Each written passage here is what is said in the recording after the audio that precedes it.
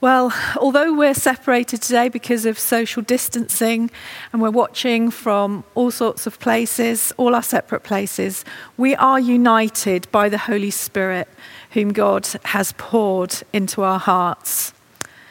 We're also united with all of those around the world who come to worship King Jesus. And we don't worship a distant or an absent God, but we worship a loving Father, that good Father, who at great cost to himself sent his Son into this world in order to redeem it and bring it back to himself. And on this Palm Sunday, we remember that Jesus, the Son, willingly and sacrificially rode into Jerusalem because the love that he had for us was greater than the fear of knowing that he was going to suffer and die. Steve spoke last week about some of the questions we're facing because of all that's happening with the coronavirus, and we considered some of those together. But he encouraged us to remember that no matter how much we understand what's going on, there's always going to be a massive amount that we don't understand. And that's why our faith and our belief in God is based on trust. It's based on hope in the things that he's promised us. And as the Bible says, hope that is seen is not hope at all. And we also depend and rely on his faithfulness to us in the past. The strongest kind of faith is not just a leap in the dark where we put our fingers in our ears and refuse to think about the difficult questions that other people are asking that might even be turning them away from God.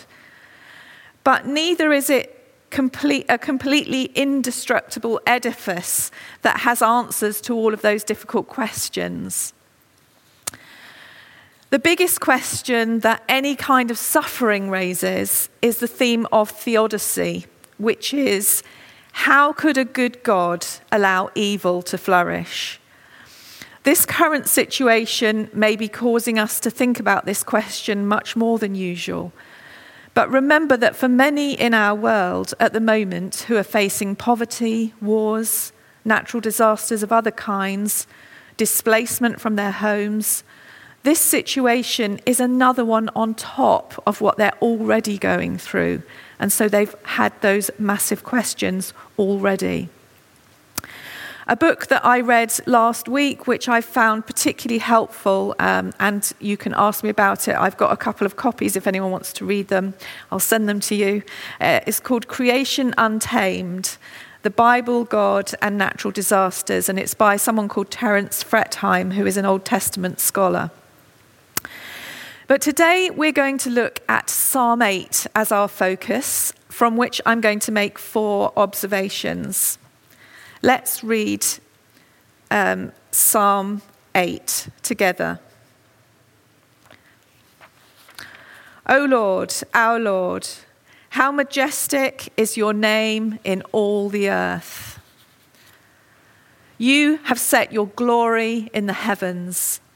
Through the praise of children and infants, you have established a stronghold against your enemies to silence the foe and the avenger.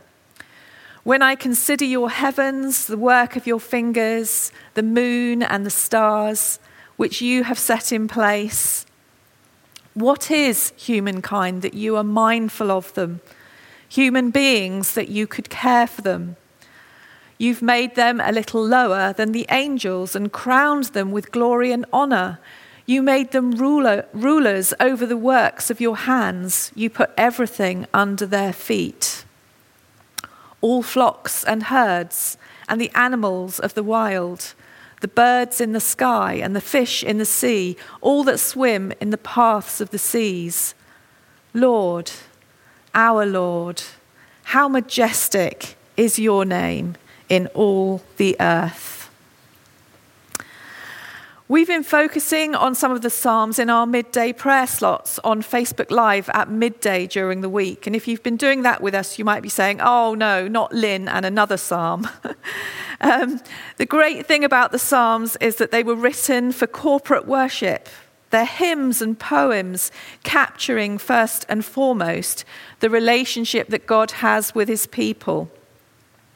Yes, they include theology and wonderful words that we can use for worship, but they also include human emotion, reactions to terrible things that have happened, and questions and lament. We can't always just lift the words in the emotion-packed psalms as though they are words coming from God, as though he himself is saying them. We have to be interpreters, asking questions of the text about who is saying what. But we can enjoy the fact that they're part of our scripture, the word of God, and they're words that help us to have a real relationship with a real God who understands what we're going through. Psalm 8 is actually quite straightforward. It's not a lament or asking lots of questions or dealing with great emotion. It's a really pivotal psalm, though. It's quoted a lot in other books of the Bible. It's the first psalm that includes worship, and it starts with worship. That's always a good place to start when we're asking questions about difficult things, because it puts our hearts into a place of trusting the God that we're asking the questions about. Walter Brueggemann says that this psalm is a worship sandwich. It begins and ends with worship, celebrating that God is king. And the filling of the sandwich is an interesting one, though. It echoes Genesis 1, and it describes God creating the universe and then placing humanity within it as his stewards, made in his image, representing him as his priests. It also looks forwards to the new creation and the role of humanity in that. The New Testament refers to this psalm when it talks about Jesus as the perfect image of God, the perfect human, being the firstborn of a new humanity in a renewed creation. The psalm answers quite simply, in very few words, 4 basic questions that we can then bring to the bigger question of how God could be allowing this pandemic to cause so much suffering. And these questions are: who is God? Who are we? What were we made for? And how are we going to go about being that and doing what we were made for? So, number 1, who is God? Lord, our Lord, how majestic is your name in all the earth. You have set your glory in the heavens, it says. There it is. He is our Lord. He's the King of the whole earth, which he created to resound with his glory. Question number 2, who are we? Well, it says, when I consider your heavens, the work of your fingers, the moon and the stars which you've set in place, what is mankind that you're mindful of them? Human beings that you care for them. You've made them a little lower than the angels and crowned them with glory and honor. We are mere humans, part of the creation. But we are crucial in that creation because he's set us up as his representatives to rule over his creation. Humanity is like the deputy king of creation, representing and worshipping the true king. Question number 3, what were we made for? We were made to be image bearers. We were made to reflect his glory and rule creation accordingly. There it is, it says, you made them rulers over the works of your hands. You put everything under their feet, all flocks and herds, and the animals of the wild, the birds in the sky and the fish in the sea, all that swim the paths of the seas. Question 4, how are we going to do this? Well, we've already looked at starting with worship is always the place where we begin anything. All that we are and all that we do is about recognizing that we belong to him and he is our God and creator and king. But that very interesting verse that comes in verse 2 of Psalm 8, it says, "Through the praise of children and infants, you have established a stronghold against your enemies to silence the foe and the avenger." This is a kind of strange verse to have in a grown-up psalm, isn't it? Why does it need to speak about children? Well, I believe it's because they're crucial. Just before we had to stop meeting together because of the virus, Liz mentioned earlier that we had our kids' takeover service. And the theme of that service was how important it is for us to pass on God's word and his ways and his faithfulness to our children. And before we were talking about catching COVID-19, we were encouraging each other to catch faith from each other. If we're not including our children in our lives of worship, there will be literally no one to pick up from us after we're too old or not around anymore. So it's crucial that the children pick up faith in our loving God. Thinking about Easter, and Liz talked about Passover, nearly all of the Jewish festivals had a huge element of drama and ritual. Families would get together and they would act out stories of God's faithfulness, reading them and entering into their truths together. Every week, for Sabbath, there would be candles lit and prayers said as part of the meals, as well as going to the synagogue or the temple when they could. Once a year, the Passover meal would be eaten with the family and they would reenact God's deliverance from slavery in Egypt.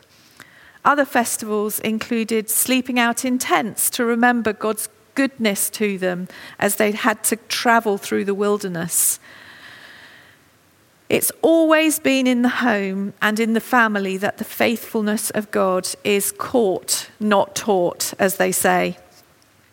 I know it's really hard at the moment being so constrained within the homes with the children, but do cherish the opportunity for all of you to be real and to love each other through the best of times and the worst of times.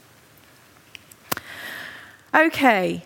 Let's come back now to this bigger question, having answered those 4 basic questions.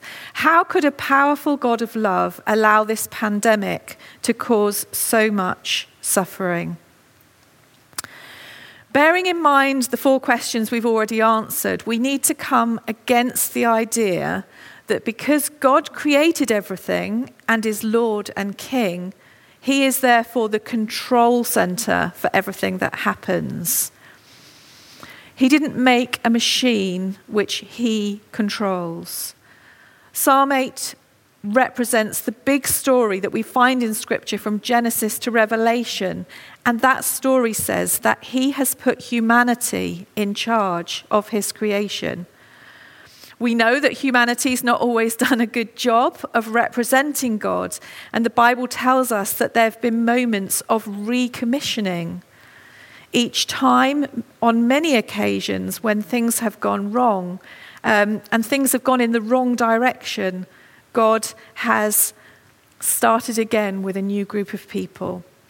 He makes a covenant with Adam, then he makes a covenant with Noah after the flood, and with Abraham and with David. And then the prophets bring God's judgment to the ways that people are treating the earth and the way that they're living together. But the prophets also bring the messages of hope. And then we come to Jesus, and God shows his total faithfulness and commitment to his creation in our gospel story. So each time, the context may have been new and different, but the core idea of God choosing people to represent him, to enable his glory and shalom to cover the earth, does not change.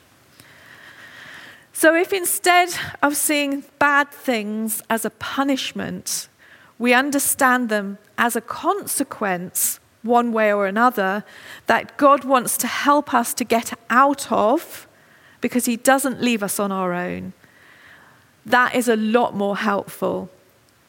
He's given us the job of looking after creation, which is so immense and wonderful and has within it incredible beauty and harmony. But it also has within it immense cruelty and danger. So, for example, although this scientific question hasn't been answered properly yet, I'm just going to put forward some ideas that have been floating around, which I'm sure there is some truth in. Scientists are saying that the coronavirus probably originated in bats. Yuck. I don't like bats. Apparently, bats carry many viruses. They were probably responsible for the SARS outbreak of 2002 and 2003, which did not have a great impact on our part of the world, but on others it did. And it involved a different strain of coronavirus.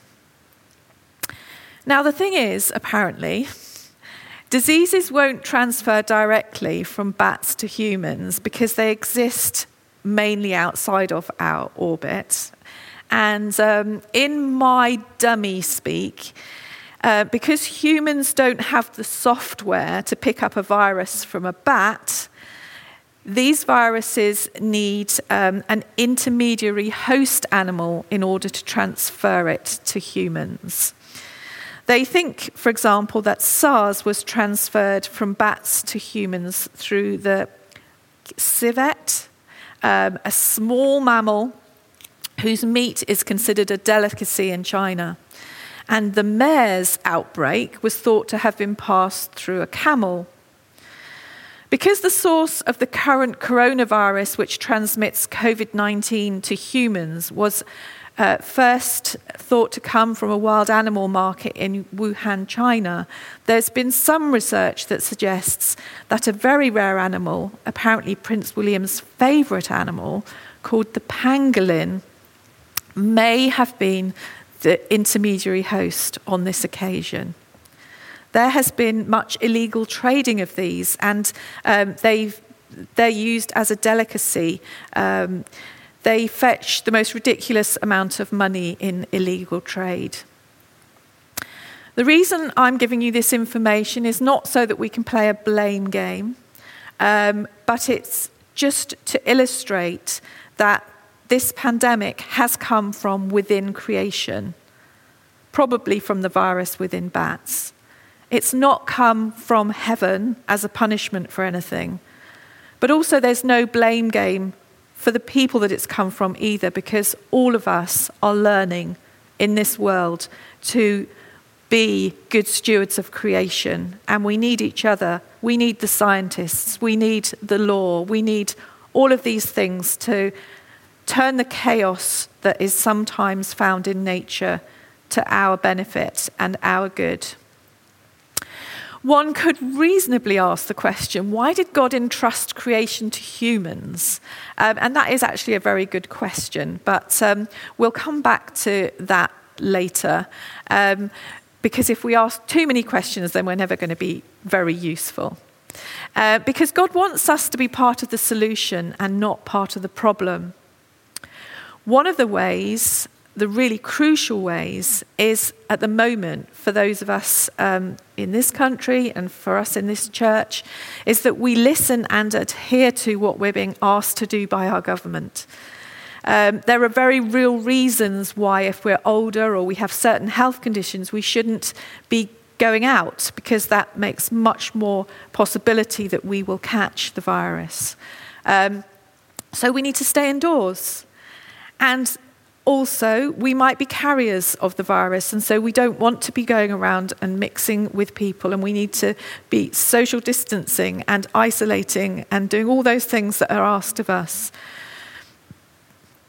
And these things are not separate to our spiritual lives. You know, we're not spiritual people sometimes and physical people another time. All of this comes together, and so our being part of what is happening in our country is part of who we are in our spiritual lives and our physical lives.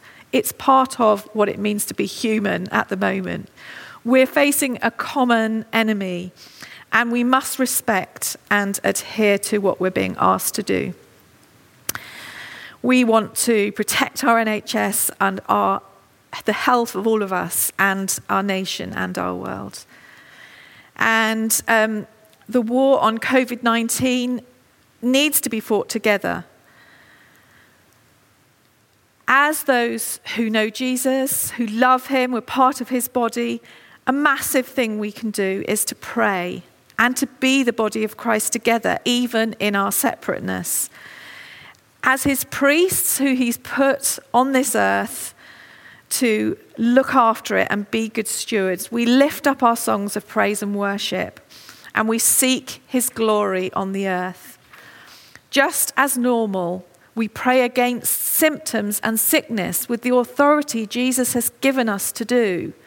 And in the same way that we would seek medical help if we're ill, we always go to God and we pray against those viruses and symptoms in the name of Jesus, because sickness is not part of heaven, and we pray that his kingdom comes on earth just as it does in heaven. We've been really fortunate, haven't we, and found ourselves in a really wonderful place of being able to help distribute supplies to those people who need it most. And as I'm standing here, I can see all of the storehouse stuff around the auditorium. What an amazing thing that at this time of such unprecedented danger, we're all pulling together to serve the people of Aylesbury, as well as our families and friends and direct neighbours. And it's so good to be able to appreciate all that the volunteers and staff are doing in Storehouse. We must keep encouraging them, and we must also keep in touch with those that we are connected to normally in church. Sunday teams, connect groups, prayer triplets, friendship groups, and families together, because together we are the body of Christ. We can never truly represent him as being individuals, which is why it's such a challenge at this time to stay together and to encourage one another. And our connectedness is crucial. In fact, it's our connectedness which brings us back to that question, why would God entrust the world to humans? The reason is because we're his children, we're made in his image, and he loves us, and he's made this world for us. But it's part of his good creation. It's not just for us to use and abuse. We know that Adam and Eve made the mistake of listening to the serpent instead of trusting God. And that image of God never totally left humanity, but it became blurred and it became distorted. And then it became fully restored in Jesus Christ, the perfect human who imaged God in the way that he lived, in the way that he was obedient to death, and in the fact that he rose from the dead because death could not hold him down. The Bible says that he's the first of new creation, and all of us now follow him.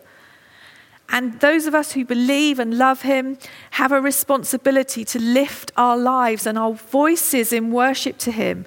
We have a responsibility to reflect his glory, and we have a responsibility to live this out so convincingly that our children catch it and they sing his praises too. And this abates the enemy. So, in this time of chaos and great challenge, there will be a new beginning after this, where we make new decisions. We need to make decisions about treating creation better, don't we? And some of us may need to make different directions in our careers. As the people of God, we need to hold on to the fixed points of our faith, which doesn't change, but also to be prepared to hear God give us a new commission. What's that going to look like post-coronavirus? Maybe some of our children, because of this, will be some of those great scientists. Maybe they'll be ones who want to work in politics and within ethics in the world.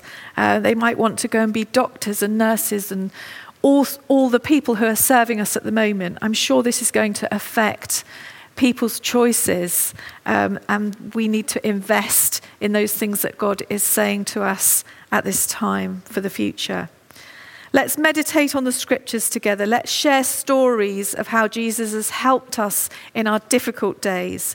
Let's share praying together for healing, and let's share each other's grief when we're sad. Let's be content in knowing that we're part of God's good plan for his world. And if he could have hope and trust in us, then we can have hope and trust firstly in him and then in one another. Let's help each other when we're anxious. Let's be real enough to allow ourselves and each other to have bad days, but let's also share when we're having good days. Let's not give in to despair. Always ready to rebuke and challenge the enemy in whatever way he presents himself to us. I want to share two very simple bits of scripture which I believe are pertinent to us at the moment. And when our minds feel blown and our hearts feel heavy, let's just remember these. One is Job 28:28. This is wisdom speaking. And he said to the human race, the fear of the Lord, that is wisdom, and to shun evil is understanding. That idea of fear doesn't mean to be afraid. It means to respect and to have awe for and to trust the love of God and to shun evil. That's pretty simple, isn't it? And the other one is in Luke 10:27. Love the Lord your God with all your heart and with all your soul and with all your strength and with all your mind, and love your neighbour as yourself. If we forget the rest, let's remember these. And with the power of the Holy Spirit, we will more than get through this.